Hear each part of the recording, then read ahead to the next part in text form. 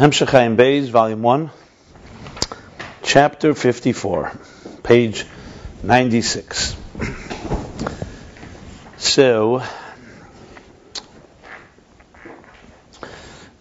in the last chapter, we're in the middle of discourse 14, I should add as well. Shaftim. In the last chapter, he began a discussion to understand the difference, or the uniqueness, or the quality of Ein Sof, of the Ratzon, of the Makif, the transcendent energy. He says, Tzarech lahav tchila inyan Ein Sof. We have to first understand what is Ein Sof. And he established, number one, Ein Sof means not Eir Shel Ein Sof. We're not talking about an energy of something that has no end, but we're talking about the energy itself has no end. And he established that with two proofs. Number one, because if you're going to say that Eir is of Ein Sof, meaning of the source is much greater than Ein Sof. It's not just has no end, it has no beginning. Because there are things that have no end but have a beginning.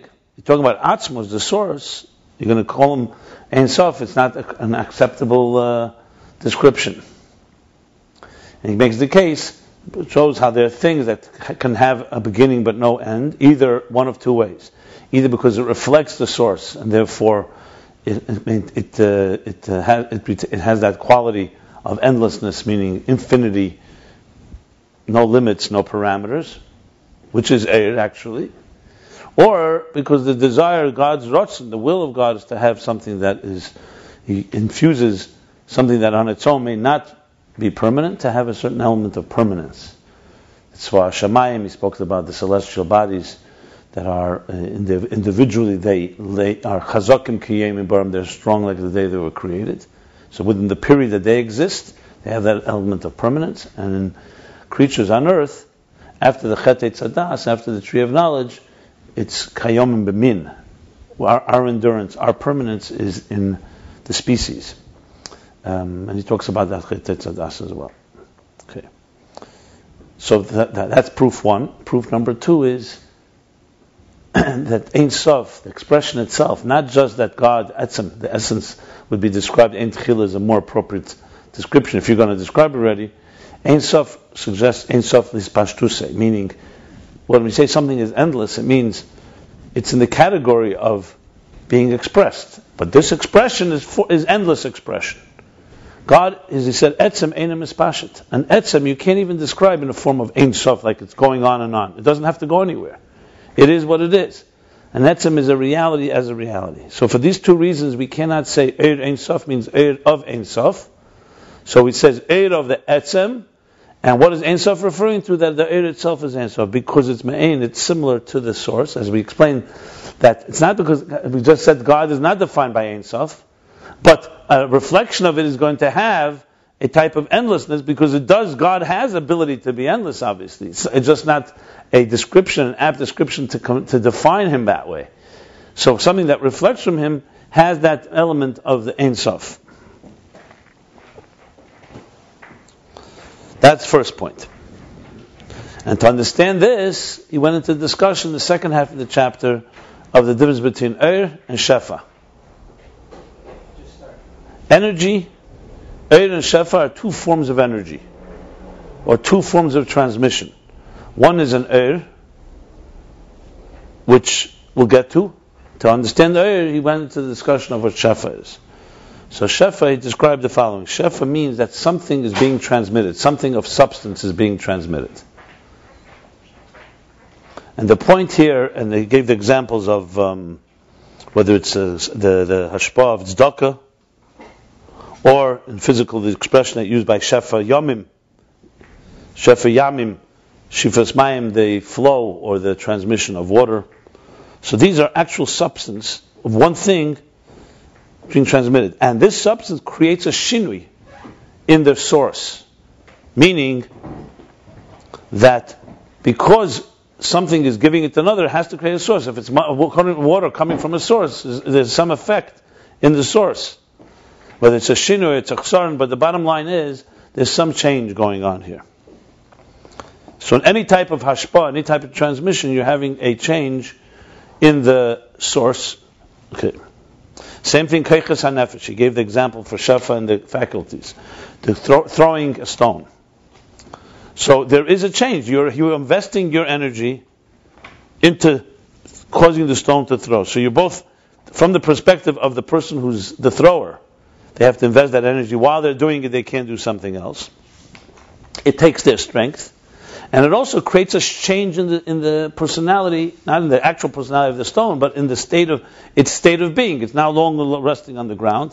It's doing something opposite its nature. So there's an investment here. There's a involvement here. As we will see soon, requires no hisaskus, no involvement. Here there's an involvement. Involvement meaning some investment. You have to do something. And you have to do something that has substance. And what you're doing also requires an effort, basically.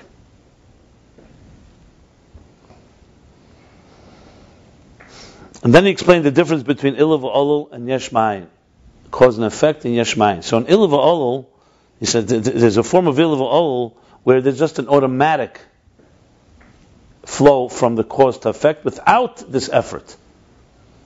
He gave the example of Meicher Midas on its highest level. It has that element. So you have cause and effect where you don't have that type of involvement, but Yesh Ma'ayin, in order to create something Yesh Ma'ayin, requires involvement because you're talking about doing something that is unnatural. Something that is not naturally flowing from one to the other requires an effort. So Yesh Ma'ayin is not a Mederach HaMelech thing, he says, not an automatic thing.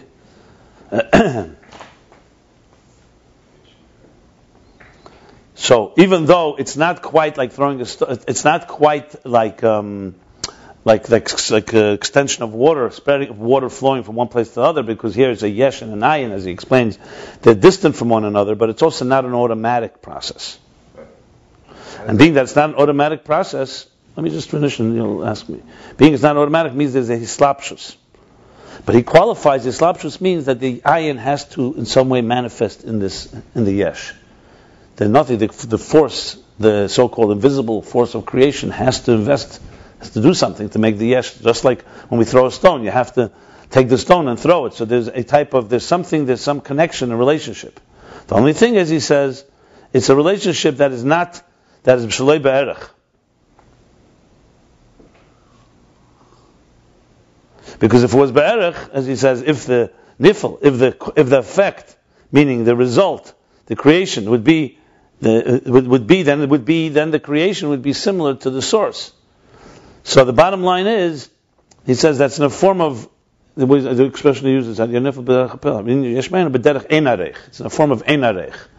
So as opposed, for example, when you throw a stone, even though there is also a distance between you and the stone, as he says, but the distance here is far greater, but nevertheless there is a connection. But it's an invisible one. So the force that creates has a relationship and with the thing that it creates. And he said that's one of the wonders in Yesh Ma'ayin, that even though it manifests in the yesh, nevertheless it's in a way that is completely concealed, that the yesh does not know how it came to be. It feels like it's here, it doesn't know how it came to be in its feelings. So the same thing is when you throw a stone, it's concealed in the stone, the koyach, but there's a power there. Bottom line is, all this is an example of shefa. All this is an example where there's an investment of energy transmitted from one place to another.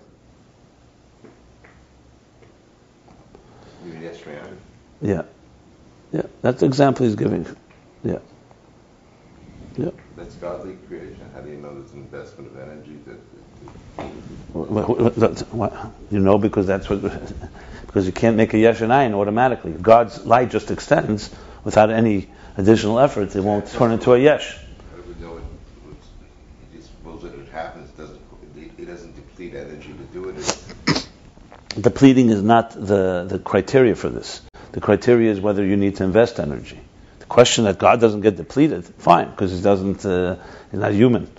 But the fact is that if the Ein Sof would just flow without any effort, without anything, it would never turn into a world.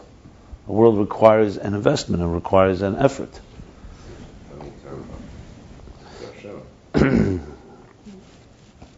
Yeah, then there's Hashem flowing natural, would be Ein Sof, without spheres, without anything. It would just be a flow of energy. without any definition or shape. As soon as there is, that means there's a hisaskus. What does it mean that God rested on Shabbos? The 6 days he didn't rest. It means that he went out of his own natural state and manifest in a Shabbos, he goes back to his natural state. It's not resting, he's tired. It's a question of... Anyway, That's a great example. Yeah. So he listen, the example he's using here, why he chose Yesh Ma'ayin, maybe we'll understand a little later, more details. Remember, he also described that there's two expressions. There's nivru, things that are created automatically. From Havaya, it is like B'derech Memela. But from Elokim like manifests, like Mamala Kalam does manifest in the creation. In other words, Asar Mamoras, Yehi Oyer, Yehi Rakia.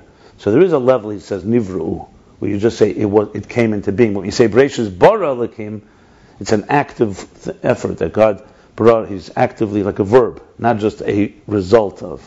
So there is the level of, he said that as well, Nivru. So that's not... So bottom line is, it's all this is... okay. Then he concludes in this chapter that so all it's about relationships and transmission. So we're talking now about transmission of something of substance, which requires substance, which requires an investment, requires a commitment, requires an involvement. However, and therefore creates some shinui in the thing that is, some change in the transmitter. You keep going out of context here. He's using an example, Yashmaya. The example is of Shefa. Shefa creates a shinui. When you take water from one place to another, when a teacher applies himself to a student. You can't use Shefa for Hashem, right? You could use. He's using it for Yashmaya. Why does it make a change in Hashem? Because it changes in Elokim. It makes a change. It affects... Because Elokim has to as soon as something has to invest in something... As a manifestation. We're not talking about Atzmus now. We're talking... As a manifestation. That nothing as a decrease. You asked that question. But technically speaking, he's talking about Shefa. Shefa means some investment. And yes, an investment, there is something... In other words, it's not like the sun shining. The sun can give light, and it makes no difference to the sun. What the light shines, doesn't shine. Here, there makes a difference on a level. It's a change, but not a loss. Well, a loss in the other levels of Shefa, yes. This I don't know. Maybe there is also. Maybe in Elokim there's also a loss. I'm not sure. You could say because it has to manifest energy in this place, it's not giving it elsewhere when you're talking that level. So there's very possible that there's also a diminishing. There's a tzimtzum in the air. Remember, that's called a diminishing. If God has to, if the Elokim, which is the lower level, Elokus, the spheres have to be diminished in order to go into containers, there's a diminishing. Don't call it a loss, call it a diminishing. There's something happening to them. Others that go into Kalim are not oblivious. They're not just there, it makes no difference to them. They have to fit themselves into the container, just like the container has to fit itself to the air. I'm not talking about the word loss here. I'm going to start talking about that. But there is a shift, there is a change of situation. In other words, the energies in Bria are not like the energies in Atzilus. And the only difference is from our perspective. But bottom line is, see now he goes to that, he says that Zrika, throwing something, is from the lowest of faculties. What means the lowest? Because it's only the if you compare throwing a stone to the personality of a human being, we have far many more things. This is only our movement. And it comes in something that's completely separate outside of us. Throwing a stone. Whereas, for example, he says the work of the art, the skill of art, of drawing, anything that has some intelligence, there already you see more of the manifestation. The point being here is that even when you throw a stone, there is a type of transmission that you're investing some energy in the stone, but it's not so obvious, and it's also very distant, very hidden. Whereas, for example, you see someone drawing a piece of a painting, there you can see the investment a lot more and more revealed, and he's more committed in a way. So you see more of him in there. When you throw a stone, you don't really see, as I said, who's throwing the stone. You see a piece of art, something that has artistic value. You can see that. And he gave the example. He said from the Magid that we see sometimes in the effect, in the product, you can see the producer. Like the Magid was able to see that person.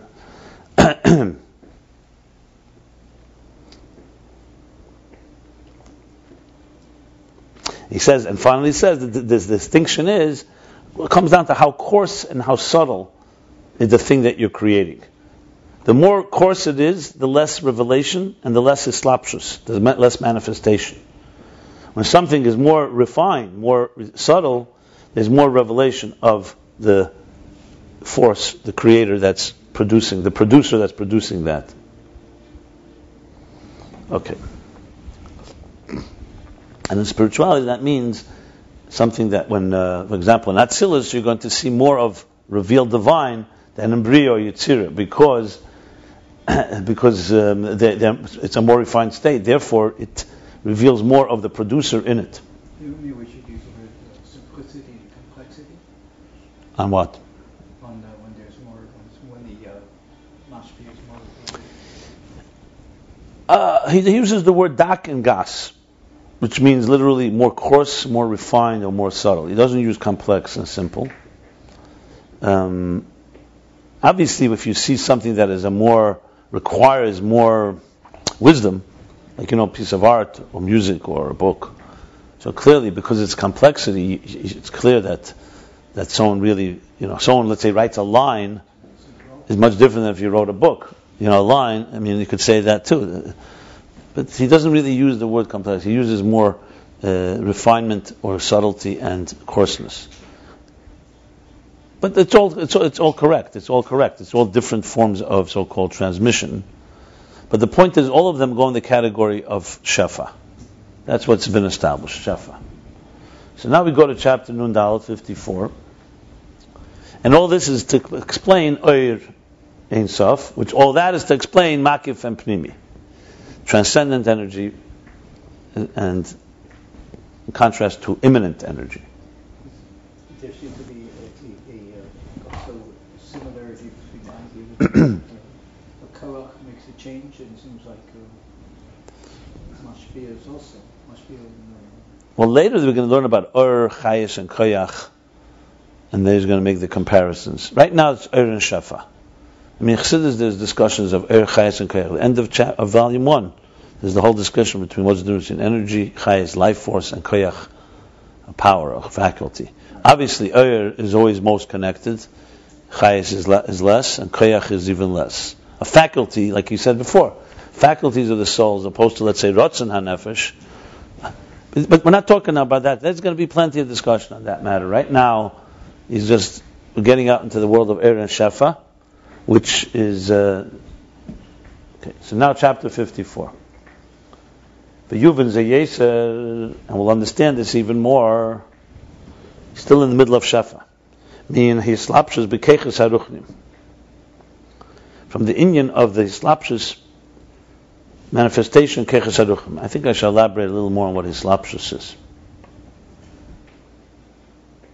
The best example for hashpah generally is a teacher and a student. I said it many times earlier, teacher has to apply himself.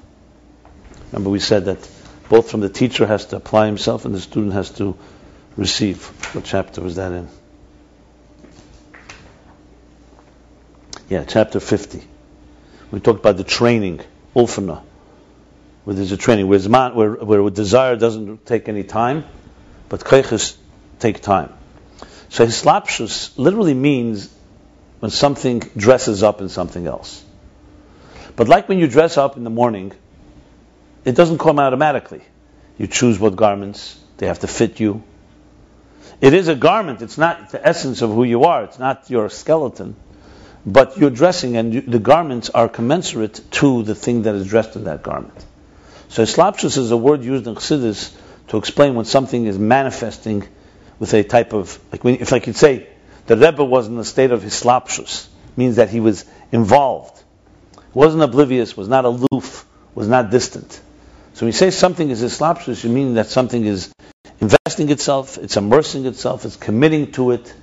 There's that type of manifestation. So Shefa has that in a very real way, obviously. So now he's saying that so he explained it so far with examples of throwing something. He's explained first he explained it with just simply like hashpah tzedakah, when you give someone charity. Then he gave the example of water, Then he gave the example of throwing something, which is, in other words, he's moving along into like more subtle. Like when you like water flowing is a very physical example. Throwing something is already, what's the slapshas there? But you see, he's moving his way up, the Rebbe Rashab, because he wants to show that his slapshas, manifesting yourself, committing, is not just in a physical way. There's also in the faculties of the person throwing something. Then he went even further and said the same thing is Lamaila, the difference between El V'ol and Yesh Mayim. So even above, he gave an example of that type of islapshus. So we have that islapshus. Now he's going and saying, to understand this even better, we can understand it even better from the islapshus of the Keiches HaRuchnim, the so-called ethereal faculties. Like in the manifestation, I use the word manifestation, islapshus of the seichel, intelligence, in the power of movement. Like when a person throws something, which is coming from the movement. Throwing means you take your hand, you grab an object, and you throw it. It's an example.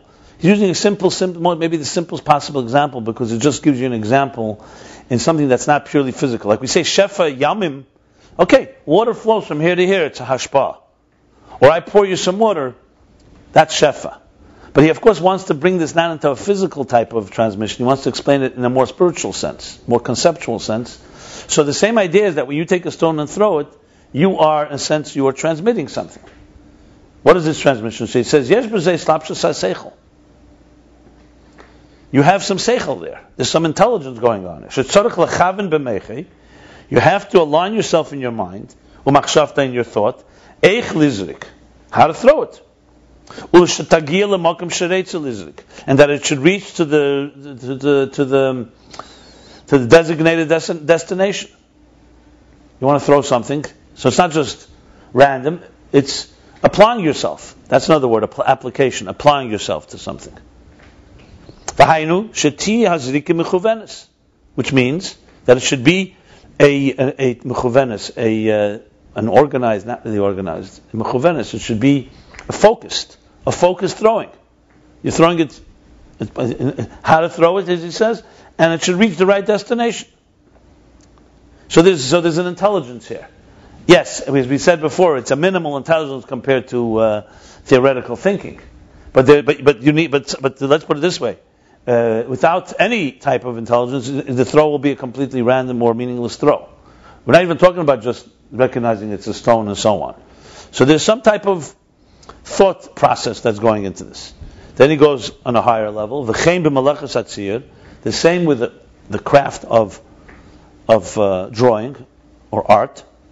Al derech moshel, for example, yesh slapshus ha-seichel. You have seichel there. There's intelligence.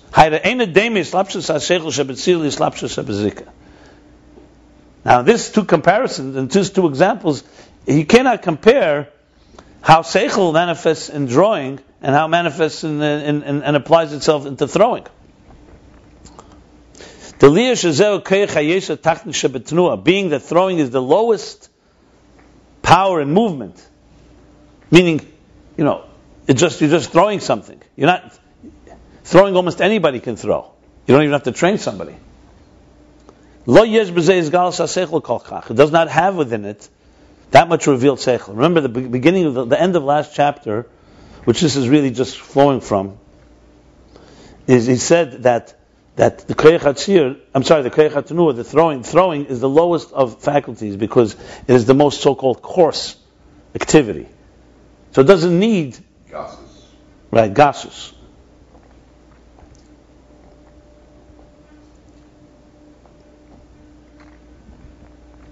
So you don't have revealed in it, he said, ain't two things. It doesn't have revealed in it so much the power of the producer, of the source of the energy, and it's also not manifest, and also its manifestation is more concealed. So now he's saying here like this, same thing.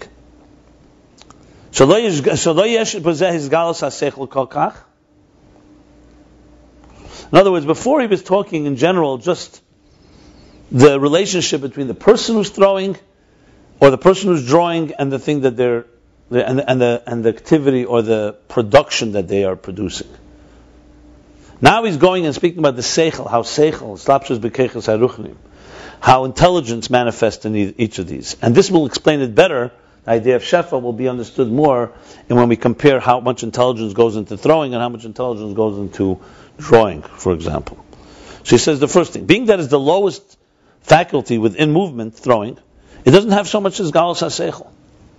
It doesn't. You cannot say it has no seichel, because, as he said, you have to know how to throw and to the place and the destination where you want it thrown. I don't think he's talking about a baseball pitcher, because there is already an art there, and obviously, But nevertheless, even that, would you compare that, let's say, to an artist that knows how to draw a painting? So I'm not saying there isn't a skill. It's a different type of skill. But anyway. And then the second thing that he said, remember the two distinctions. One, that you don't have the revelation as much of seichel, and also you don't have, it's not that internalized. In movement, it's not such an internalized sensation and feeling. In other words, I think it's self-understood what he just said. So you're throwing, there's an intelligence there, but number one, it's not so much revelation of intelligence. Best proof is that, you can't, for example, the difference between a smart person throwing a stone and a not such a smart person is not going to be recognizable. And the second thing is, and the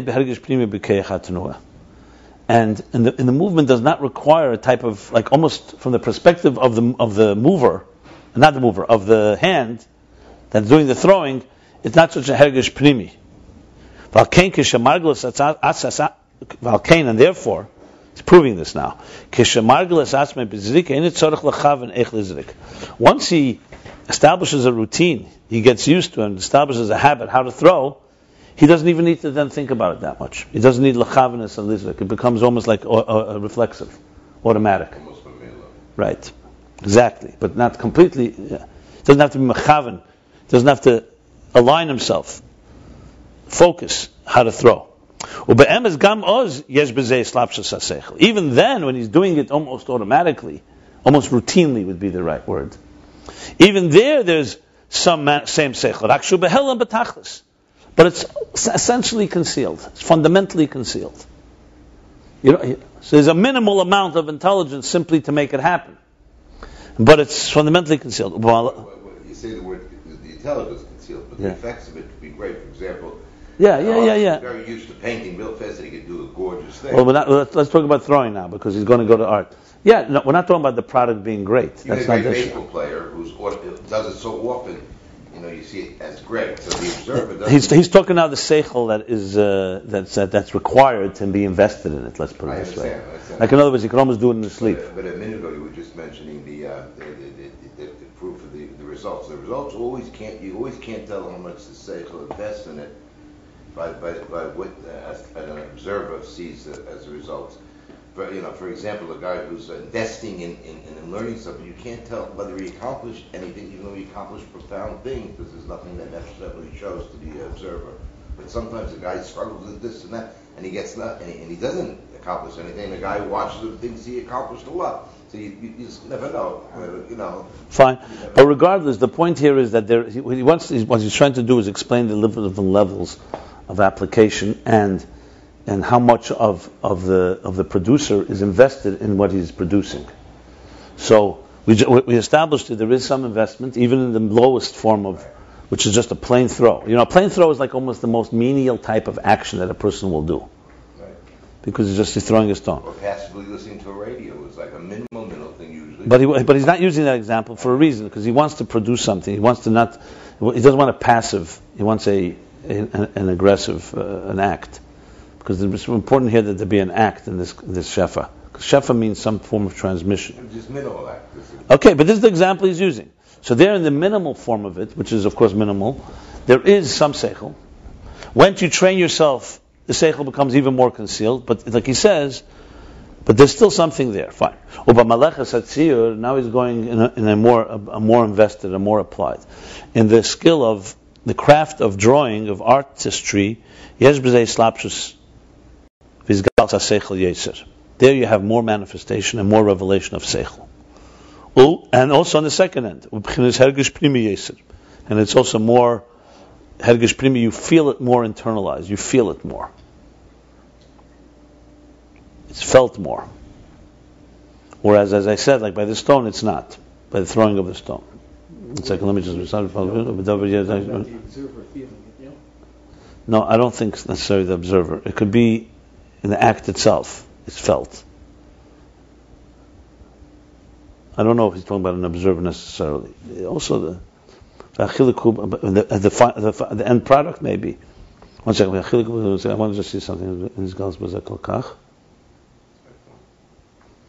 Niful Dovergas in his Galus Bazekal Kach.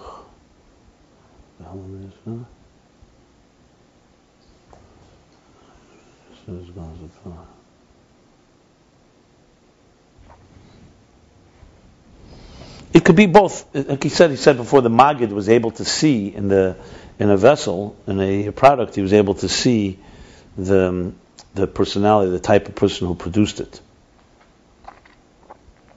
And he said that's more possible than by throwing something, because there's more revealed connection between the producer and the product.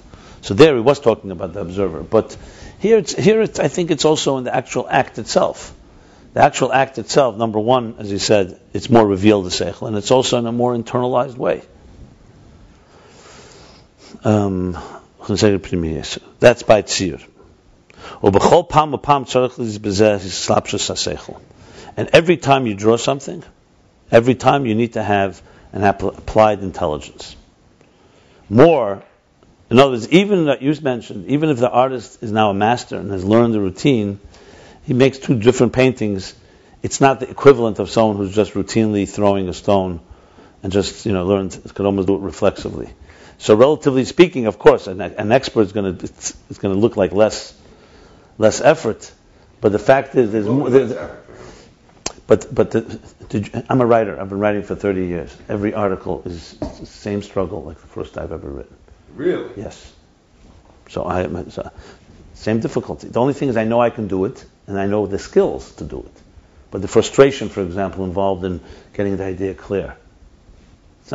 Nothing changed. And I remember someone telling this to me 30 years ago. And I also have expressions now, but sometimes I can sit now and 8 hours and nothing will come out. Because it's not working. Either that or because it's not so clear. The bottom line is there's an effort. There's no question about it. Anyone that has effortless art that's coming effortless, I doubt that it's. I was thinking. I'm not talking about. I'm not talking about tricking it, where I take the same article and I just. These Chinese artists, they do 9 brush strokes, gorgeous paintings. And I knew this woman. And she took it to I didn't say again. You're talking exceptions. 30 seconds. Boom. First of all, we're not talking about the amount of time. So they know how to apply themselves quickly. That's number one. Firstly, you give me examples, but take the biggest artists. You're telling me that they put the same effort, the less effort in Rembrandt, 2 different Rembrandts? Hours of work in each one of them. Every author. It's not because they're not capable. It's because they want to invest. They're conveying a new message. If that's the case, why would the Rebbeim sweat every time they spoke? It's automatic. Then just say Torah because it's a real investment. My point is, we're not talking now how good you are. Obviously, someone like us who's not trained to do something is going to take us far along, and we won't even get there. Someone who's trained just has the technique. I have certain tricks of the trade, technique. But every Farbrengen listening to Farbrengen didn't make it easier. I just knew how to do it. I had the confidence. It's like running a marathon. You tell me a runner who's run a marathon and won, next time he's going to have to condition himself, and he's going to have to drink, and he's going to have to run with that same energy. The only thing is he has the confidence that he can do it, which is a major source of success. The point of the matter is, however you twist and turn it, he says here, there's every time you need to have Islapshus HaSeichel. Okay, fine. So now, what we've established here that is added here to the picture is, before he was just talking about, you throw something, you draw something. So clearly one is more applied than the other. Here he brought the Seichel into the picture, just to make it a little clearer. He said, Yuvin ze Yeser. So now he's going, after concluding, remember this Hemshech was written without chapters initially. So the V'yuvan Zeyesa was a direct flow from the previous chapter. So I would say now he's going now to above. I think he's finished the mushals, he's finished the examples, Mishalim, and he's now moving to how it is his source. So let's see, and often when we see the Nimshal, how he explains it, we'll understand why he used these examples and all the details of it. The example for this above is Kideisa b'Sefer HaBoyer, like it says in Sefer HaBoyer. Sefer HaBoyer is one of the original texts, Kabbalistic texts. Aryeh Kaplan actually wrote a good translation of it, and it's equivalent. It's a similar time like the Zohar, and actually means similar word. Boher means illuminating. Zohar means splendor. Also, Boher means behirus. So it comes from that word. A lot of the Kabbalistic works have the word oir in it. Boher, Zohar, Zohar. Tana wrote that one too. Yeah, they say Rabbi Nechunya ben Akana. Yeah, he writes in his introduction, Kaplan, the different opinions. But it's a book quoted in Chassidus in many places. One of the classics from Sefer HaBoyer is the one about Avram Avinu. That after Avram was born, Chesed Avatzilus said to Hashem, "What do you need me for?" And he's doing the job. But Sefer HaBoyer has different places in Chassidus. So what does it say there? Notel Shreiros v'Zarkan Mehnatzaretz. He took Shreiros is Stones, yeah. Or clods of dirt. Shreiros are particles, really. Or maybe Shreiros from the word sur. I think Shreiros means like what's the word I want to use? Little bundles. Not Shreiros is sometimes also like rags. I have to look up the exact translation. Not Shreiros. He took pieces, he took particles, he took maybe even stone, the pebbles or something like that. But I think Shreiros sometimes means like when you tear up, let's say, a garment and you have like shreds, like pieces. I think Shreiros is also from the word pieces. The Zarkan, he threw them, and from them became earth. For Yedua, it's known that this is the Koach HaGvul. What does it mean? It's obviously a mashal. This is the Koach HaGvul. This is the power of the defined within Ein Sof. That manifests, applies itself, slapshus, not makiv. Manifests within Elamus, within the world. Rakshahu behelam. Only thing is it's concealed. And I think I need to add this again. When God created the universe, and we've talked about this in many places in Chassidus, there's Sevav Kalaman and there's Mamala Kalaman. Sevav Kalaman is the desire to create. It's an energy that's necessary. Without that, you don't have existence. It will bring the yesh into being. But God didn't want to just create from a distance. He wanted actually to have specifics. So he said, Yehi Eir, which is an application. He said the word Eir. Let there be light. Let there be a rakia, a firmament. Yehi Desha, let there be vegetation. Vahi Ma'eris, let there be celestial bodies. These are all specific words that have specific function. This is rooted in the Koach HaGvul. Very similar to what we discussed earlier about Eser Sfiras HaGnuzes, but there I think he's talking about Eir. This may be the Kalim, Rishimu. But regardless, it is a specific. So God manifested himself. So we don't have a relationship just with God's will that he wants a world. There's also a connection to the Eir in the world, to the Rakia in the world. That's why he says in Shayach and Vamuna, everything, every second is renewed anew from the 10 Maimoros. He said, what about, there's only 10 expressions. But they break down to the letters of Hebrew have Sirufim, different combinations, Gematrias, Chilufim, Tmuras. How these letters? So even the word Even, for example, Even, you're not going to find in the Torah that God said, let there be a stone. But Even is a subcategory of one of the 10 Maimoros. Just like the 10 spheres, we have more than 10 objects in the universe. But they're all made up of the same DNA, the same 10 building blocks. It's just different configurations. So we have those configurations as a divine energy that's very much tailored and defined by existence, to fit into existence. So this is called Hislapshus. So it's exactly what I said before. 6 days God created the world, then the 7th day He rested. But he was tired? No. 6 days He manifested Himself in a very specific structure that He wanted to have. And Shabbos, He goes back to His more so-called, if you want to call it natural place, I don't call it natural place, but not that particular investment in it right now. So the same thing we do. 6 days we're immersed in the structure of existence, and on Shabbos, we go back to the so-called more, the Bligvul, if you want, to the Eir. Even on Shabbos is recreating the world every second. So that's from the Chitzenius and so on, but it's not with the same. It's also what the focus is. There it's being like almost that's maybe the routine. That's He's doing it by routine. 6 days it's within a more of a and the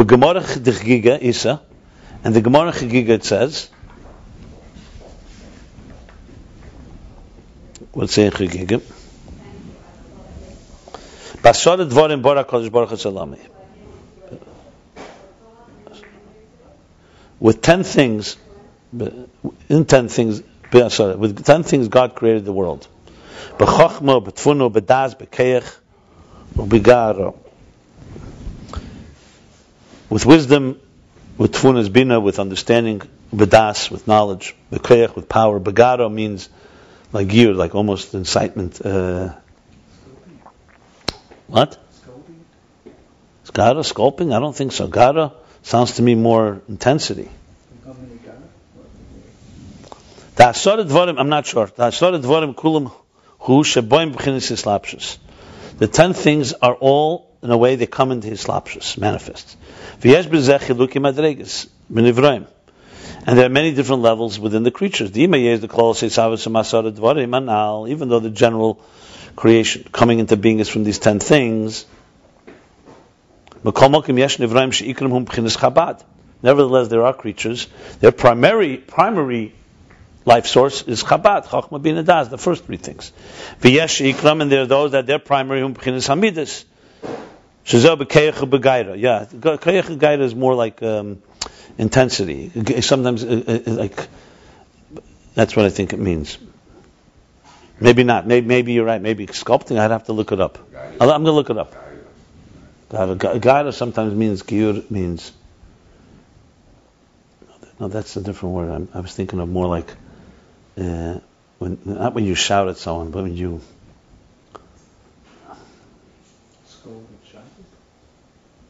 scold. It's like provoke in a way. I'll look it up.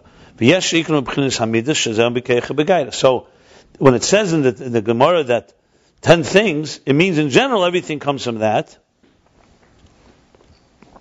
But there's differences where some creatures primarily get from Chachma Bina Das, from the first 3, Chachma, Tfuna, and Das, and from Midas, which is Keich and Gaira. And according to this, meaning according to the way what they relate to is the difference in how much the Slapshus and Tfisa happens. How much manifestation and Tfisa and containment is taking place. Remember, he's using this now to explain. We just spoke about the difference, for example, throwing something and the skill, the craft of artistry, of art. So he's giving now example. He's applying that now how it's Lamaila. Lamaila also the same thing. Everything was created with these 10 things. But there's a different level of involvement and commitment depending on what it is. Like, for example, Chabad is clearly those creations, those creatures that Chabad is their primary source, have more of a commitment from Chabad there, like art. The creatures in the universe that are more from Midas have a different type of commitment. That's what he's saying. Ifin Kazeh, meaning based on their particular function. One relating more to Chabad, one relating more to Midas. He didn't give any examples yet. Kazeh, who are hefresh based slabs to Tfisa. That will make the distinction between how much energy of the divine energy is manifesting. So let's say the areas of life, I'm just giving an example, the areas of life that are connected, let's say science. For example, the wisdom of Chochmas HaTchuna, the Chochma of astrology. So God created the celestial bodies, meaning the sun, the moon, the earth, the planets, the solar systems, and so on, with a wisdom. there's no question that is like art. So there you have a manifestation of the divine energy that manifests. We're talking about the one that manifests, the slapshus, of the same equivalent of like how much an artist invests in making a piece of art. Then there are things God created, let's say for argument's sake, I want to be careful because I don't want to say a stone. A stone has equally wisdom. If you think of a stone and you dissect it, it's full of subatomic particles. But for argument's sake, let's just say a stone simply because on an obvious level it doesn't have the magnificence of, let's say, a sunset or the seas and the solar system. Just to say a plain stone. So there it's less revealed. Not that there isn't in it the wisdom, but he's basically saying there's a difference. In other words, the revelation is both from the perspective of the producer, or the poel means the one who's causing the effect, and in the effect itself, in the object of the effect. Like we spoke before, the two differences. That's why I was careful not to say the observer, because I think he really means not the observer. He really means from the perspective of the one that's doing it. So the one that throws, like he said at the bottom of page 95, remember he said that God, two things. That he has Zerik, Nitfiz Bazrika, the one who throws. He said, you need a manifestation both from the one who throws and from the thing that's being thrown. The thrower has to apply himself and to throw it. And it won't happen on its own. And when he throws it, he can't do something else. So he's invested. He's somewhat applied to himself. And also, and also the effect that it has on the stone, it's also islapshus because it's doing something to the stone that wasn't done before. So, for example, if you looked at a stone and just looked at it, observing it would take effort because you're studying it. But the stone, there's no effort on the stone's part because the stone is just is a passive object that you're watching. But you want to throw a stone, the process of throwing the stone itself, not that the stone is involved in the throwing, but the stone itself, there's a type of islapshus going on because something's happening to it. Meaning there's something happening to it. It's not just a passive situation. So now he's applying the same two things here. So and the differences in relationship between creations and their creative force depends on what they are. There's a difference of how much islapshus there is from the perspective of the poel, the one who's causing it, and from the perspective of what's being caused. The object. Right. And it's explained elsewhere an example on this. Example for this. Like someone who commands another person, who orders another person, or mitzvah means, yes, he instructs another person to do something. How does he instruct him? It's with the voice and with words. He says something to him. He gives him a command. Or when a person speaks words of love or words of intelligence. That too is with a voice and words. And speech. Voice and speech. And they're not similar at all one to another. In a command or an order, the mashpia, the transmitter, the one who's doing the ordering, is not applied himself with his faculties as much. And also the recipient, the one who's hearing the order, is not committing and applying himself that much, only to hear the command. It's basically like he said a little earlier with Ratzon, it's like an order. So you have an authority ordering you to do something, or commanding you, or instructing you. Both the one who's commanding and the one who's listening, both are not completely enough to apply all their faculties there. However, the person speaks loving words.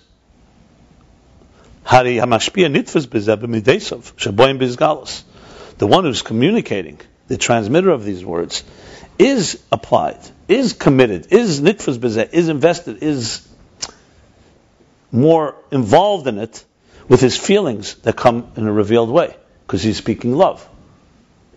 Love requires more of you, so to speak. The other thing is more of an order.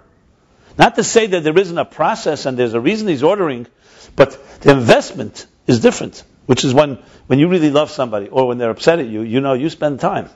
And you're not. And if you're a general commanding the legions and you have an involved plan or football. So you don't understand the distinction? You're saying that No, it's the I same don't- thing? I don't- In other words, when you say one person speaking to their Doesn't have to be beloved, someone's that way. speaking to a beloved, you don't see the difference between someone who's giving a command? It's not always like that. That's Again, so who says always? It's an example or not an example? He's giving an example. the example. You're looking for an exception? Oh, okay. Everyone would understand that someone who's speaking with their beloved one is more in it than an order or the person listening. The bottom line is, it's not a question of intention. The question is how much of energy he has to invest. To give a command, as he said, the word the Rebbe Rashab says, these are the exact words. Getting a cup of coffee is like a very easy command. Okay, exactly. Ein hamashpia nitvis Love you, honey. He says, Ein hamashpia nitvis b'kei chesev kol kach b'zeh. The transmitter is not invested with his faculties. Doesn't mean he doesn't care about his command. He does not have to invest and apply his faculties as much as someone who wants to convey love. It's very, very clear difference. We're talking about a very functional difference. We're not talking about the importance of the command. If he says, go out there and win the war, we're talking about the investment of the person's emotions and feelings in it. You don't see a distinction? Can you give me an example of a distinction, or everything is equal to you? Every time two people communicate, it's always equal to you? No, but you can, I'm asking you a question. you can very, very easily say, love you, honey, and walk out. And that's not love. That's not love. That's what he'll say. That's mechanical. And you know something? You won't say that if the person you love is upset at you, because then it's really dismissive. So can you give me an example of two types of communication where one there's more investment and one there's less, or for you it's all equal? I'm asking you a question. But I think it could be an I just asked you, is there such a distinction?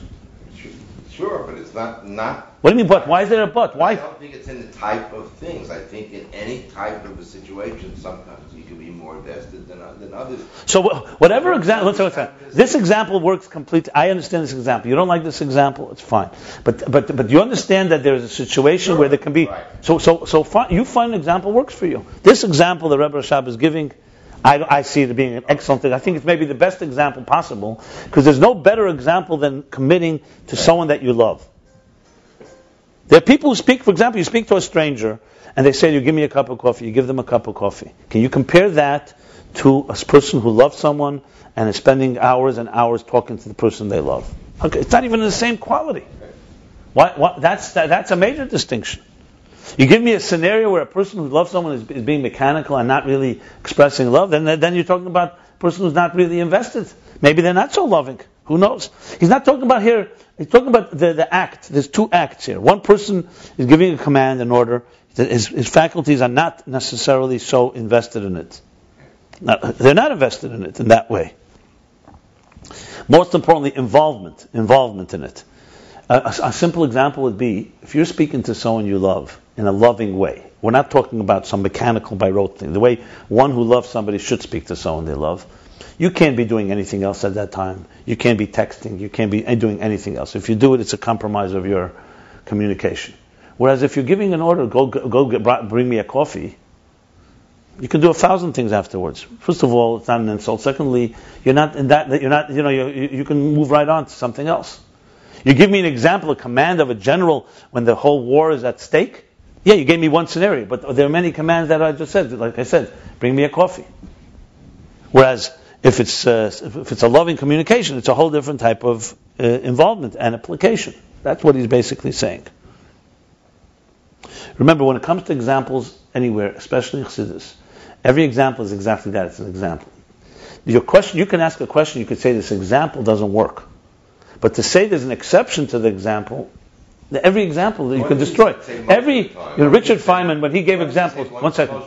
Because it's not. Because generally speaking, a command, he says, he's giving a scenario. He says, generally a command does not require that type of event. If it requires more, that's the exception. Richard Feynman, when he would give these brilliant examples for quantum mechanics, he would give examples. And he would always say, and I know that people are going to say, well, he says, that's why it's an example. It's not the original. An example, by definition, means that he's not going to find we give all these examples for and then we say, but it's not like that. even though some aspects is. Doesn't exactly reflect the niche. Here I wouldn't say it in those words. Here I just said you gave me an exception. But generally speaking, the command of asking someone to give you a coffee, or the someone speaking beloved, is a pretty strong example. That you don't need a lot. You don't need to force it in any way. It's not like some rare situation. It's two different completely. That's what I said. Find me. We're constantly involved in this type of situations, where there are places where, as I said, hislapshus, and then there is where a person is more aloof, if you want to put it that way. I mean, he doesn't use that word here. Anyway, divrei Avi, divrei seichel.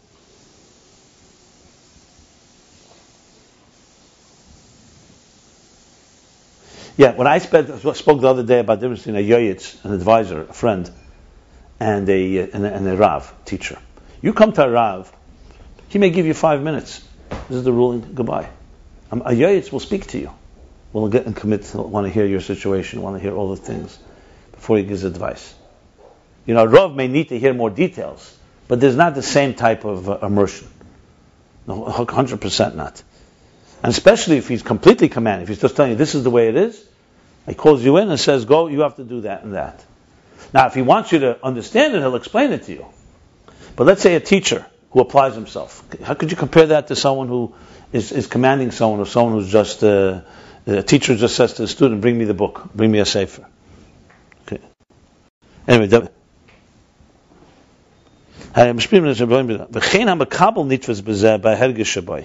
and the same thing's from the perspective of the recipient. What time do we have here? 2 minutes before 10. Same thing from the perspective of the recipient. That the he's more committed within it by hergish with his feeling.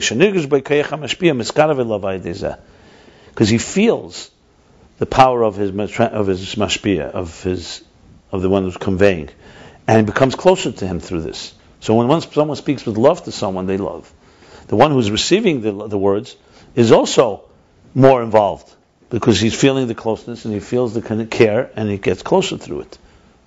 Whereas in an order or command, you maybe have a lot of simcha for following God's command, but you can't say that there's a hergish primi there, because there was no immersion. This is what you're supposed to do, so I go do it. Torah tzivah a lot of Moshe. He spent a whole lifetime trying to do that. Yeah, but you also have the second half. That Torah wants us to have both elements: the Kabbalah soul of listening, and then also making a feeling for it. And even more so, it's in the transmission of intelligence.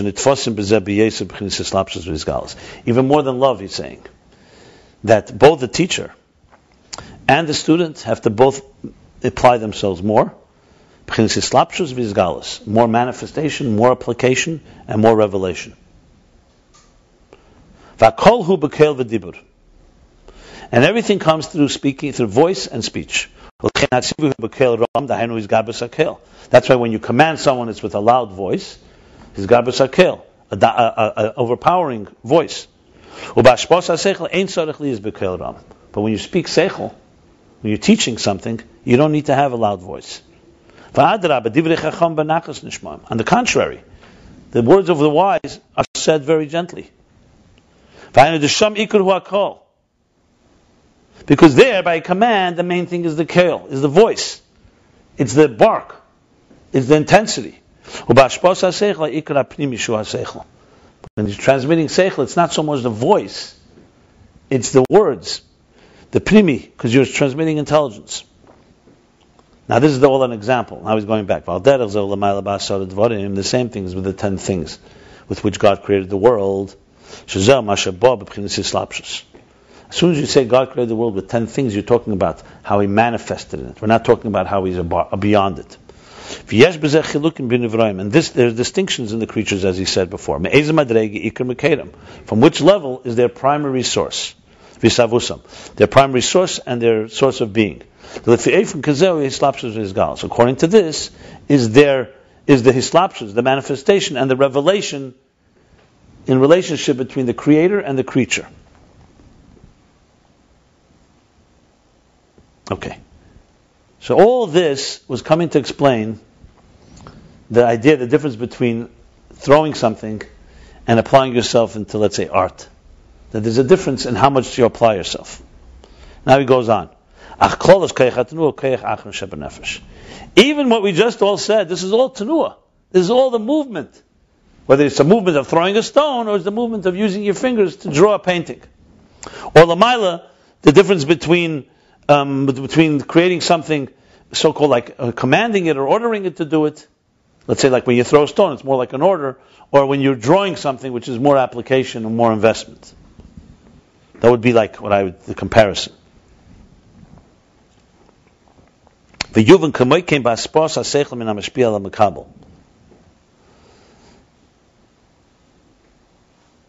same thing we'll understand in the transmission of intelligence from a mashpia, from a teacher to a recipient, from a transmitter to a recipient.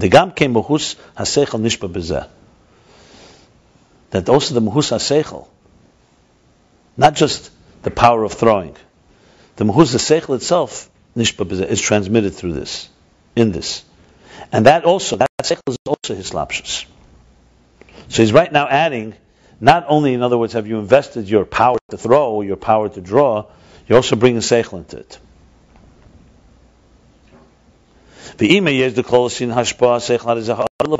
Even though the general transmission of intelligence is only a reflection, is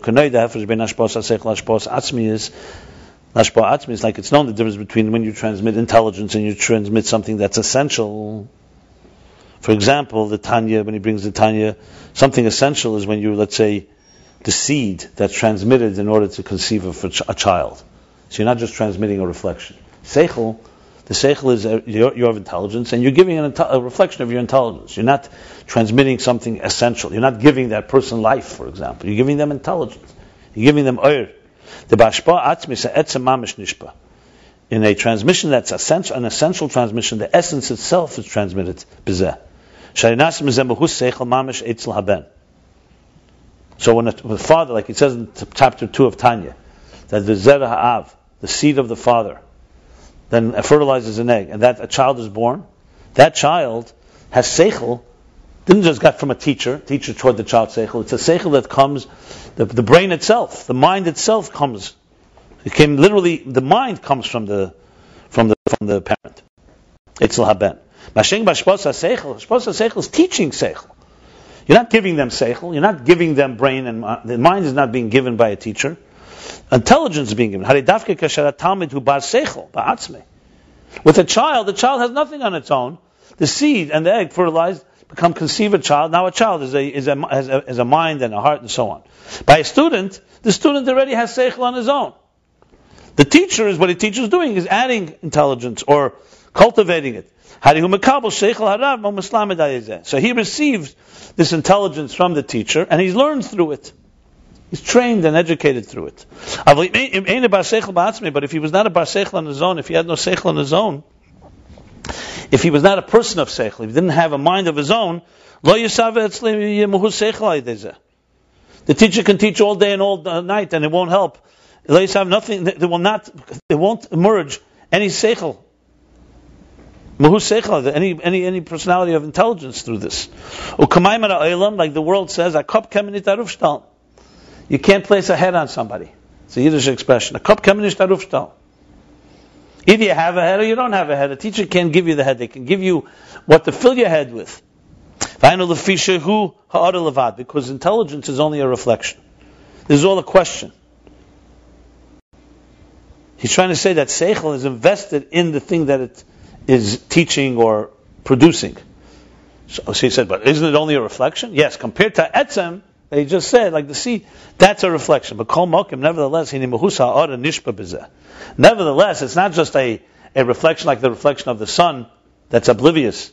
Here, the personality of the seichel, of the reflection, is being transmitted within this. He's transmitting him real seichel, the essence of seichel.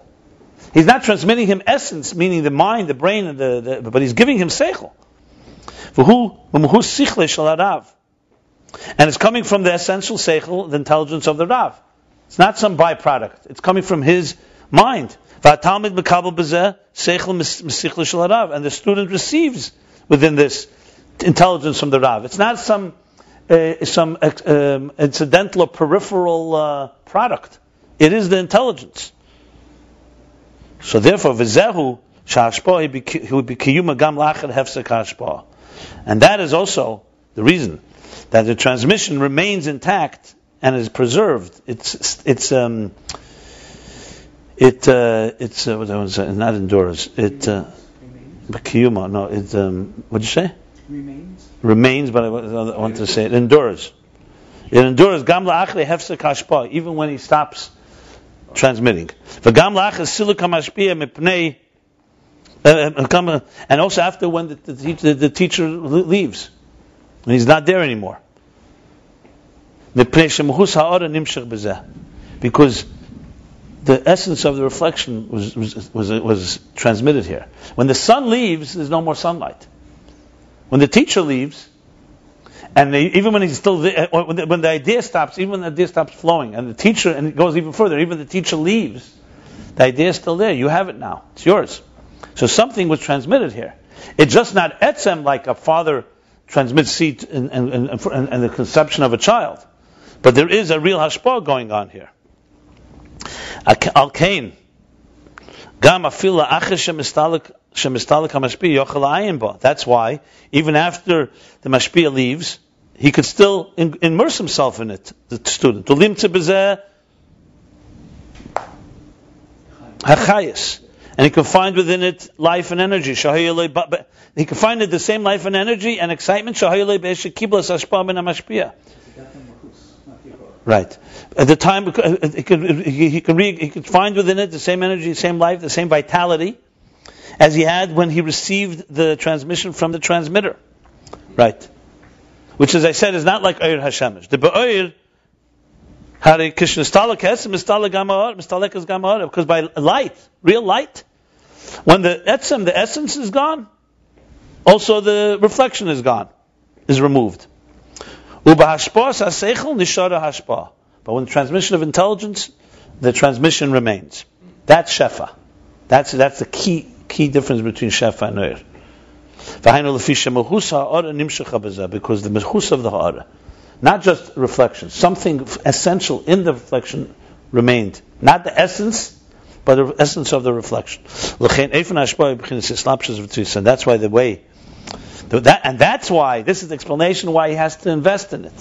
The sun does not have to invest in giving light, because the light doesn't remain. All it is a byproduct. It's an incidental byproduct. It's automatic. Like we spoke before, mamela. It's coming mamela. Hislapshus means, when you have to manifest yourself in it, because you have to give something over. You have to give something over more, you have to manifest more. If what you're giving is less manifestation, less application, less commitment. So you could say an order is less commitment in a way. And I wouldn't use that word exactly, actually. That's why the way you transmit is in a form of you have to invest in it. The mashpia is committed, contained by it, is involved in it, is confined in it, you can even say. And it causes within him a shinoi ve'spilus, a change and a spilus, some type of reaction, some excitement, some reaction.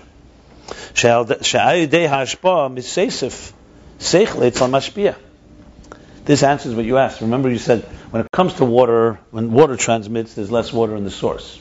When you transmit seichel, there's not less. So he's not answering that. He's saying there's not less, but it definitely changes you. He's saying, first of all, you're investing. Second, now he's saying it adds to you. So there, it adds instead of diminishing. So he says, so bottom line is that there's a shinui. But the shefa can add to you. Exactly. It goes both ways. Wow. Some light doesn't subtract, but it doesn't add to the sun. Yeah. So it's not necessarily.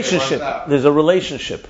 Remember we spoke about koiches and rotzen. Rotzen has no relationship with it just commands, it tells you what to do, desire.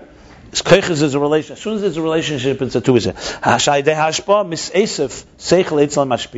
Because through the transmission, something is increased, intelligence within the transmitter. Like we say, from my students, I learn most. That's cool. Besides the fact, It's not going to make you wealthy. yeah. Now he's saying like this. Besides the fact, besides that fact, there's a student that sharpens the mind of his teacher. They have kushis through questions, and so on, which is why questions are acceptable here. Okay. So in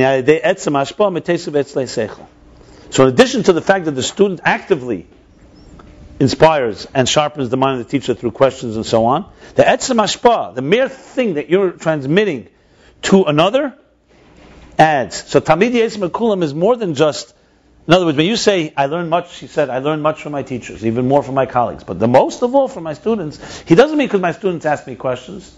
He's saying, the mere fact that I had to explain it to the students and bring it to them, that alone added. So the hashpah itself, it's not because even in addition, of course, the students' questions. Here goes now, you're going to like this one even more. V'chein heder hashpah. And also when he refrains from transmitting, that weakens the teacher and the mashpia. He's weakened. He causes a deficiency in him. Something's missing. And now he adds a parenthesis to qualify that. That means that's when he's also not transmitting to himself as well. Then really, when you talk about transmitting seichel, you don't need another. You can also sit and conceive of ideas by yourself. And then he won't have that diminishment. He won't have that lack. But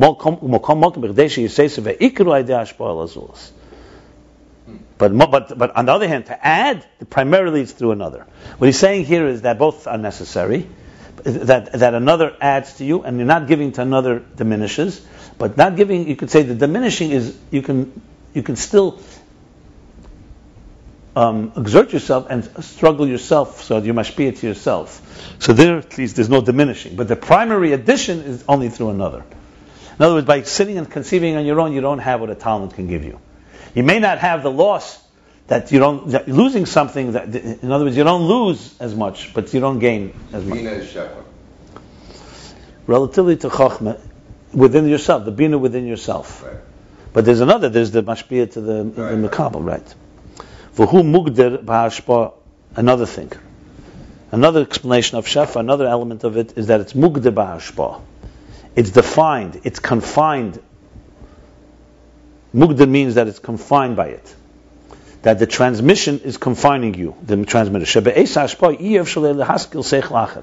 Because while he's transmitting, he's unable to conceive of another seichel, of another idea. Like he said before about the stone, you can't be involved in another thing when you're throwing. And he's also mutrid, he's busy with it. He's mutrid, he's involved in it. Mutrid is like tirda. It's almost like a, I won't say tirda saparnosa means the pressures. He's pressured by the hashpah. He's involved in it. Because the transmission is not going to happen on its own. He needs to transmit the seichel. And this struggle, this tirda, this effort, this tirda, this work, this hard work, this exertion, is also how to transmit. That's the kloyes, which means the intelligent kidneys, the advisory kidneys. How to transmit. The liyash, like in Tanya, in Ageres HaKeish, she says Yesod is when the teacher bonds with the student. So he has to think. Netzach rather is how he conceives of how to connect, how to bond, and how to communicate. And then there's Yesod is the bonding process itself. So this too requires an investment. The liyash in hashpah, eina b'bchinas gili ha'etzem, being that transmission like shefa, that's hashpah, is not gili ha'etzem. What we spoke earlier, just revealing the essence, which is just to reveal the essence, the source. Rather, it's in order to affect something by the recipient. Therefore, you need to have the strategy within this, how to transmit. In the way that it should be received by the recipient. So there you can go. That there are people who are like Eir, There's no Be'efen HaMiskabel. They're just, even if it's true, even if it's good Eir. And there are others who give it to you in a shefa way. That it can be absorbed by the recipient. Shazahu Hefesh Ben Melamed Bar Poel Le'ena Bar Poel. They should teach this parak in every teaching school. Absolutely. Shazahu Hefesh, this is the difference between Melamed Bar Poel Le'ena Bar Poel. Melamed Bar Poel is someone that is an action-oriented. The Bar Poel means someone that brings things into action. A Melamed, a teacher who brings things into action, to someone who's not action-oriented. The Ime Yesei Bal Seichel Gadol, even though he can be a very big Bal Seichel, he's a big intelligent person, Bal Seichel Gadol Yesei, the second one can be, the one who's not an implementer, can be someone who's is a greater mind than the first one. Mekal Mokum Ein a Bar Poel. He's not a Bar Poel, means a person who, an action man, a man who brings things into action. He's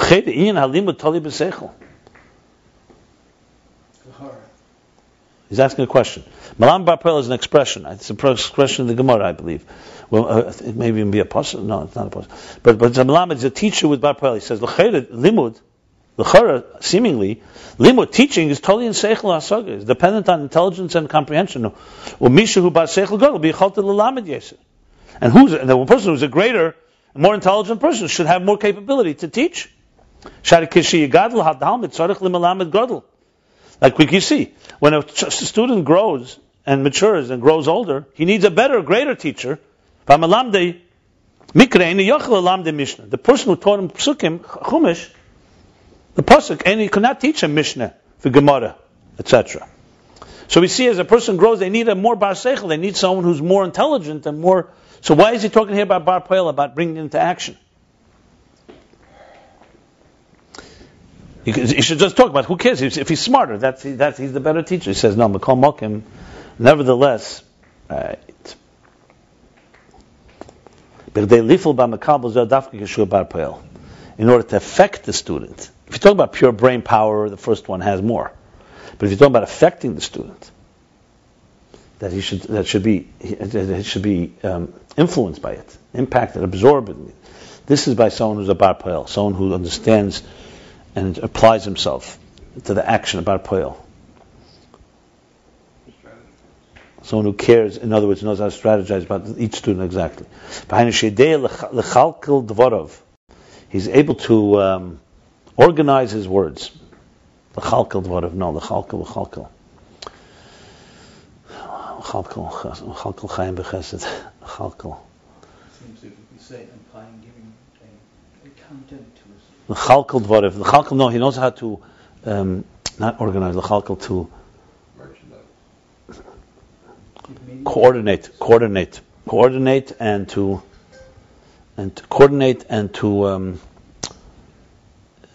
it's like when a person has a lot of ideas, they know how to put it in the right. Organize, I'll say in a second, but yeah, it's organized. It's coordinate, consolidate.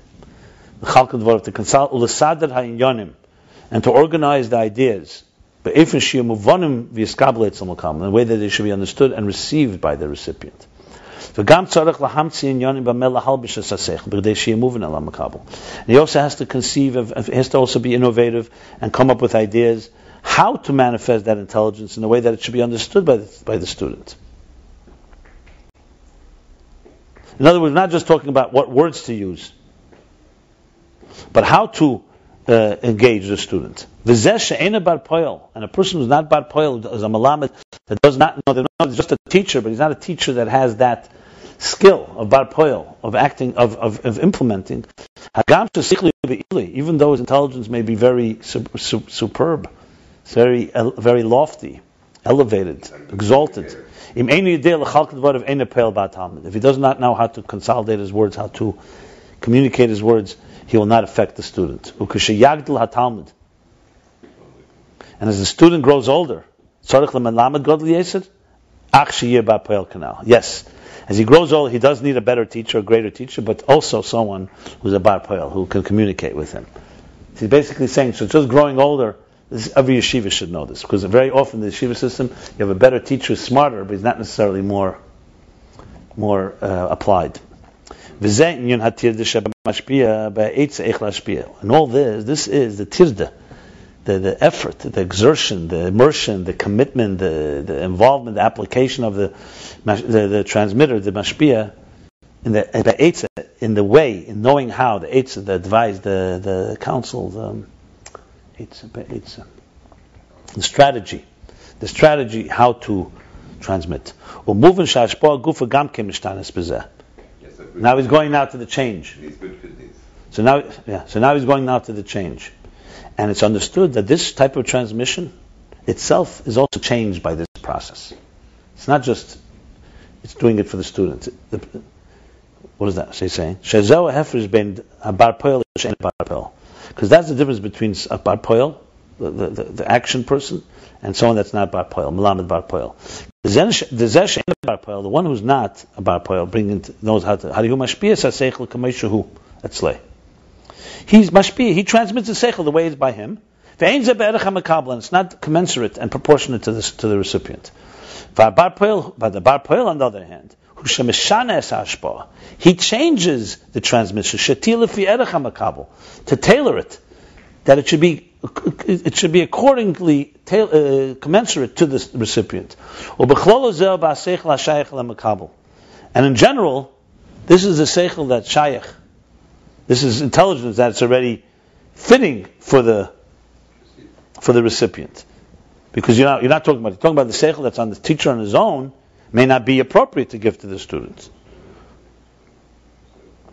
As we know that in every inyan sichel, every intelligent idea, it has how the seichel is to him, to the person himself. Shehu apnimius. That's the inner dimension of the seichel. And the outer dimension of the intelligence is relevant to the recipient. And this is where this Melamed Bar Poel that's where his skill is, his art, is to make sure to change the hashpah, to transform the transmission should be commensurate to the recipient. It's not shinei mahus, he's not changing it from like intelligence to water. It's mamish. He's also not changing the idea. It's the same seichel. He's not changing the idea to a different idea. It's just a different paradigm, a different idiom. Because it's the same seichel mamish. The only thing, it's now coming in a more diminished way, and manifest in ideas that are commensurate to the recipient. Sometimes it'll also come in a different image. Because that's the way, that's only that way can the recipient receive. So we find from all of this that besides the fact that the mashpia, the transmitter, is busy and involved in the essential transmission to transmit the intelligence, in addition to that, he's also busy in making sure that it's commensurate to the student. He's always thinking about, in other words, he's not just busy transmitting, because even the first brilliant guy is also busy transmitting. He's also committed. He's speaking, he's explaining, but he's explaining on his terms. This one is also doing two things at once. Besides explaining an idea, he's thinking about his recipients and how they're getting it. Is it fitting into their containers? And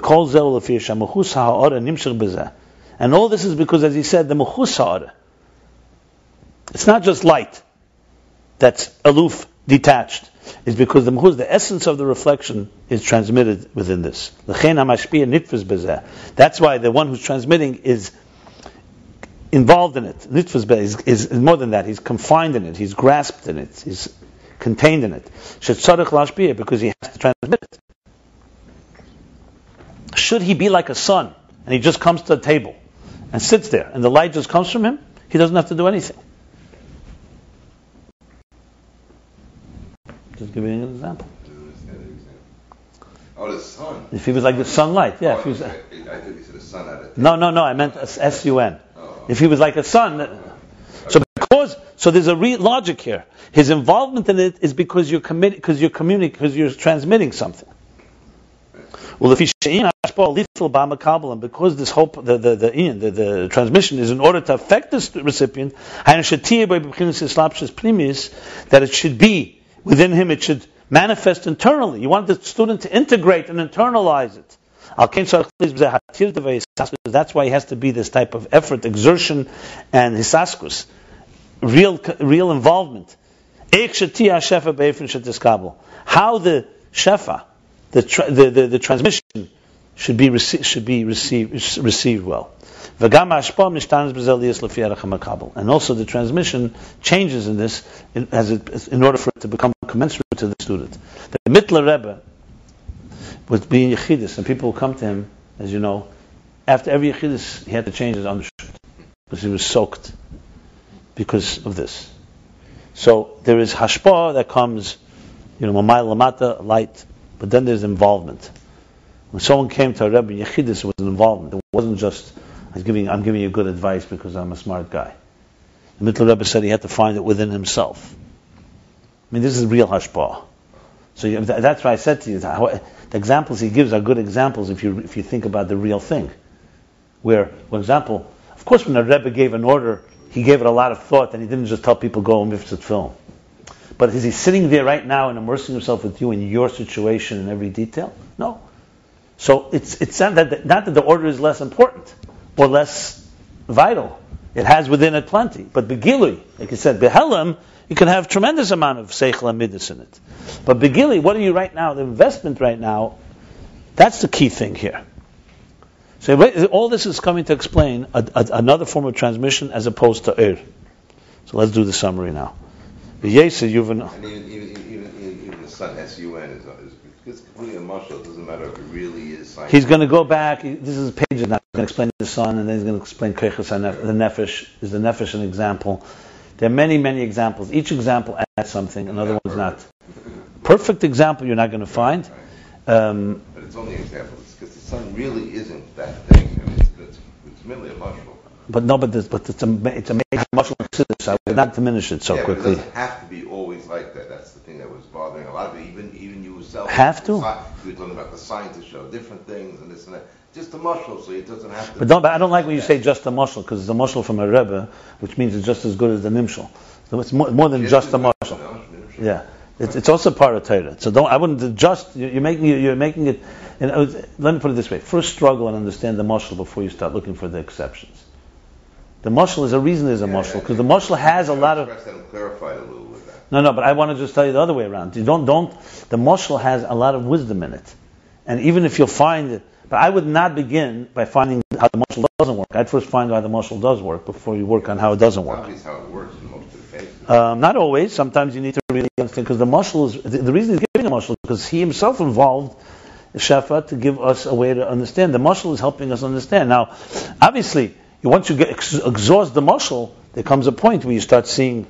But I think the way to approach it is let's understand the mashal.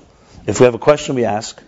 Then, of course, at the end of the day, every mashal is going to have its limits. But I believe in the next chapters he's going to discuss about all the limits of these mashalim too. Remember, he hasn't even gone to yet in the real way. This is all still more or less examples. Mistakenly, I thought that the boy here he was starting to go, but he was beginning to go there. I mean, he's going back in an interesting way. He's moving backwards. He started with the zrika, and now he moved back to seichel, and that seichel is now the real example of shefa.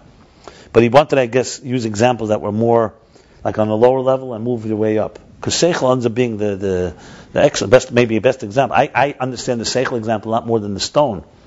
Not that of course, because the energy in the stone, it takes a little abstraction. Here, you're clearly a teacher and a student, so it's clear what's going on. There's an involvement, there's a transmission of ideas, the ideas remain there. But nevertheless, so to ask a question you could ask is, why did he bring the stone example? And not he didn't bring it as a line. He's bringing it and goes back to it again and again, 3 times maybe. So clearly the stone has something to add here, which I have not yet, have to figure it out. I think the stone example is very much for Yesh Ma'ayin. That's where the stone is very important. Huh? Such a tremendous example for it. Yeah. Whereas Seichel is not really Yesh Ma'ayin, because it's like the giving birth to a child is Yesh Ma'ayin, which he brought. Because there you're like giving an atzmis. Yeah. Now, the stone is also not a because you're not recreating the stone. But you're making a stone that's the stationary move. Yeah, right.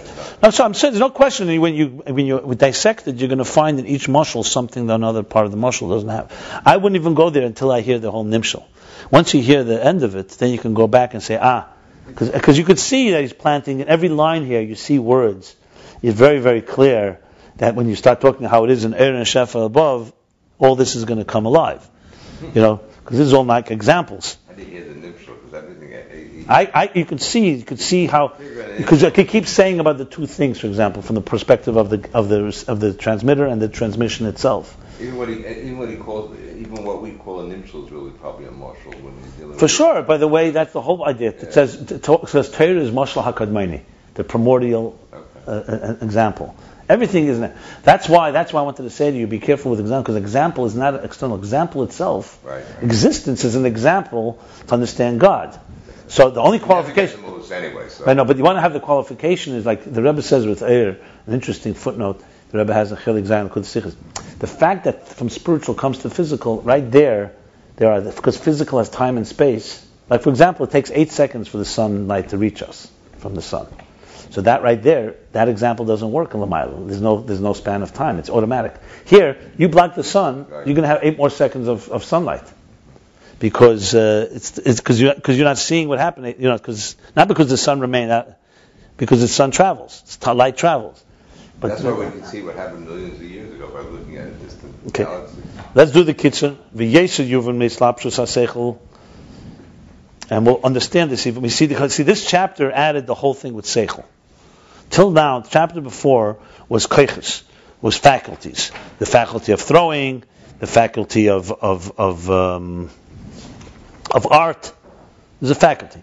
This chapter was the focus of intelligence, and he moved his way up. He started with intelligence, the minimal intelligence in throwing a stone, moved his way to the intelligence within art, gave the example above how Chochmah God creates first with wisdom and the things he creates with emotions and so on, and then went over to understand it all with the example of a person who commands, a person who speaks with love, and goes all the way to speaking with seichel. It's interesting. He moved from the psychological, spiritual, to the physical. Now he went from the psychological, spiritual to the spiritual. He stayed on the same level. Yeah. That's how he starts at the beginning of the parak. In other words, he went from seichel to stone. Now he's going to seichel to Noah, seichel to painting. Now correct. Seichel to tone. Correct. And we increasingly understood what will be understood. The whole idea of shefa, of transmission that is a transmission of substance that requires a commitment and creates a change in the situation. A relationship, shefa's relationship, mislapshus haseichel. We'll increasingly understand it through the manifestation of seichel intelligence. The b'malachas hatzir hu bizgalas v'slapshus yesim bezrika. In the craft of drawing, art, it's more revealed and more manifest than in throwing. Ulamaila, and what is that above? That's the 10 things that God created. There are things that primarily come from Chachma Bina Das, or primarily come from the level of Chachma Chesed Gvura Tiferes. The 10 things that were created, or 10 things used in creation? Used. So he's talking about the Sefer Midas. Essentially, yeah. Okay. Yeah.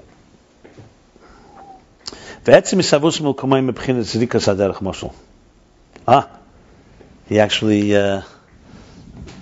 uses this here. He didn't say it specifically. The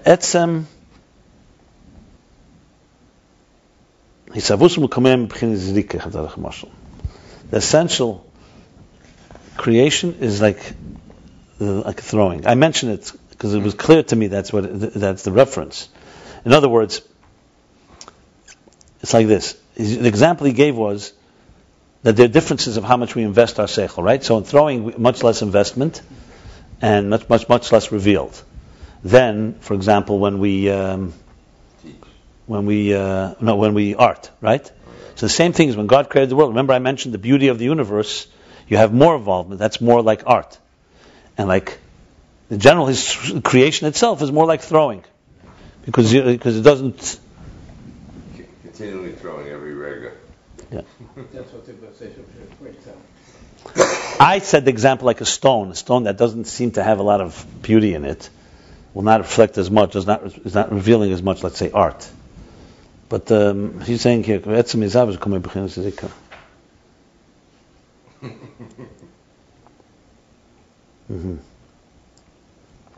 and explain an example of this. I'm not sure what your question is, because the Sefer Behir points out, says Rika itself, so it doesn't seem to be a Kiddush, but they're every time.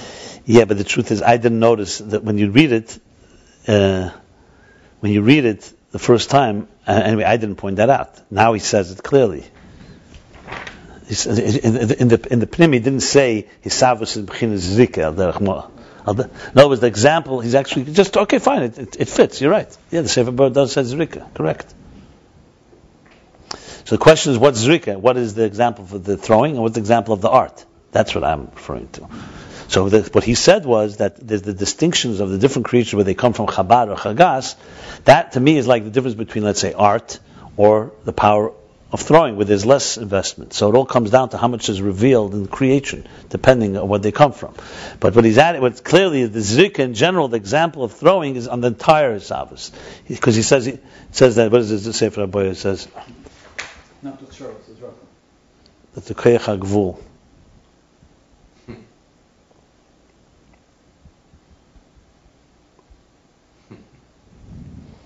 Yeah, correct. Yeah, bottom line, it is Zrika, that the Koyach HaGvul, Shebo B'chinas Yislapshus Be'elm, is like Shu Be'elm. Remember also here, the Zarkan he brings after the Gemara Chagiga. There it's before.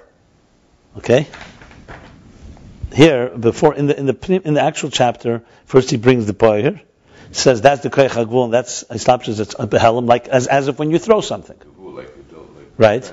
Then he comes to Gemara and speaks about the different levels. Yeah. So bottom line is that the Boyer teaches us the wisdom within the throwing is very concealed. That's the bottom line. Then comes the actual specific. Then comes the specific 10 items, and that's already so-called how we manifest, like you do it through art, so to speak. Okay. He explained an example on this. The example, he doesn't say the example in the summary. The example is the difference between a command and love. The same things with transmission of intelligence, that you transmit the essence of the reflection. That's why it causes a change in the transmitter, but in adding or subtracting. And he's defined by it, he's limited in it, he's confined in it, and he's involved in it. In the transmission. Because, see, he says, the air pnimi, in other words. Because it's in order to affect in an internal, integrated way, therefore he has to get involved, he has to commit himself and struggle. How to transmit. Those are the knowing, the wise, advisory kidneys. And through this also the hashpah changes, as he explained, because it has to fit and be tailored to the student. Okay, so we did chapter 54, pages 96 through 98, discourse 14, and Hemshech Hayim Beis.